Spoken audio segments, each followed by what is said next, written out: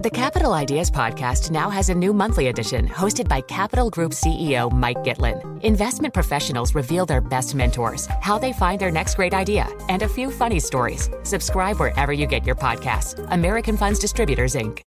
Collaborate for a greener future at the Bloomberg Green Festival, a groundbreaking celebration of the thinkers, doers, and innovators leading the way. From design and culture to technology, science, and entertainment. Hear from inspirational speakers and immerse yourself in climate solutions. July 10th through 13th in Seattle. Title sponsor, Amazon. Official airline, Alaska Airlines. Get 20% off using promo code radio20 at bloomberglive.com/greenfestival.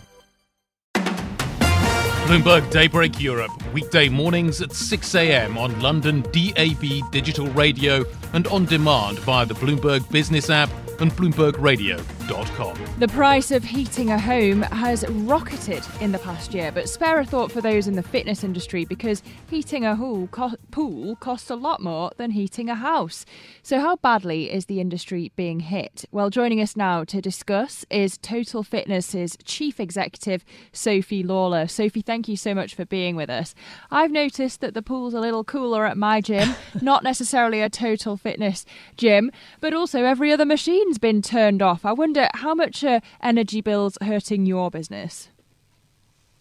Well, I think it's fair to say for the entire industry, energy cost is priority number one at the moment, which is a dreadful shame because so many of the private operators had only just recovered from the pandemic impacts on membership basis.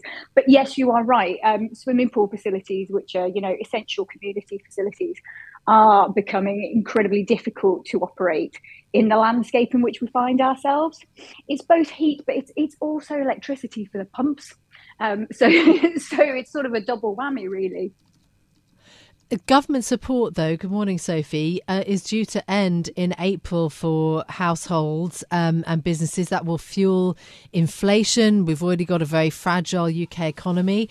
Are you asking for government support? Is that what is necessary? That's right. I mean, the industry liaises with government on a regular basis. So that's not to say that we're not at the table. But I guess it's a case of priorities. And for some reason, despite the level of participation we have with the government, there seems to be very limited support forthcoming. And I think one thing we've got to remember when we think about the fitness industry, it is an industry that was one of the most hard hit. There's quite a bit of context with the fitness industry. It was exceptionally hard hit during the pandemic with no government support in parity with the likes of hospitality. The industry lost about, across its entire industry, about 20-25% of its members. And many of our clubs in, central conurbations like London and other big cities, they haven't yet recovered their membership bases.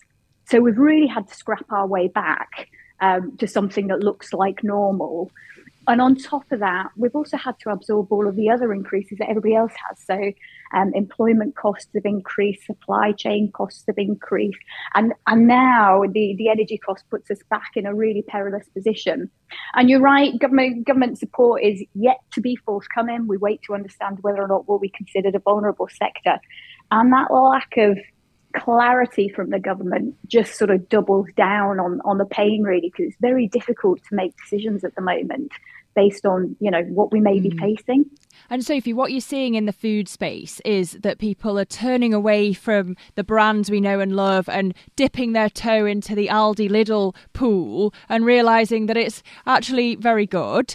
I wonder in the gym space how much you're finding actually customers just can't afford the membership fees anymore because of inflation, so they're turning to the cheaper options, the likes of Pure and Gym Group.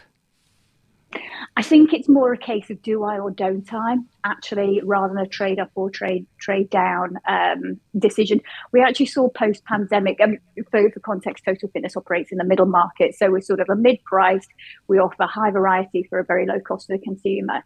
And we saw coming out of the pandemic an awful lot of trade-up activity from low-cost members. There's a great deal of our new joiners, about half, came from other competitors and traded up. Now, that's not to say that top-line trading, so the number of joiners and the number of leaders that you have every month, isn't getting harder. It is undoubtedly getting harder in the current climate. But I think it's a little bit more complicated than a decision of sort of up or down. It's very much about your community space, how you feel when you're exercising, the kind of mode of exercise that you do. You can't access really broad, high variety facilities in a lower cost facility. So it's just a little bit more complex. Just briefly, Sophie, do you think that some groups and clubs will go under? I think the impact remains to be seen. I think everybody in the industry has their own cliff edge when it comes to energy costs. What I can say without doubt is that the industry will see less investment both in itself, so your available cash in order to reinvest into your facilities, and the attractiveness of the sector to external investment will decline. And that will be a real shame, because at the end of the day, the only people that will pay for that are your members, your team members, and the communities that they serve.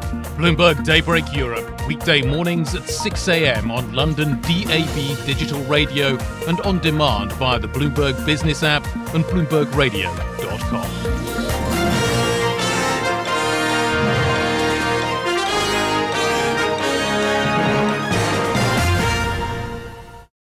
Collaborate for a greener future at the Bloomberg Green Festival, a groundbreaking celebration of the thinkers, doers, and innovators leading the way. From design and culture to technology, science, and entertainment. Hear from inspirational speakers and immerse yourself in climate solutions. July 10th through 13th in Seattle. Title sponsor, Amazon. Official airline, Alaska Airlines. Get 20% off using promo code radio20 at BloombergLive.com/Green Festival.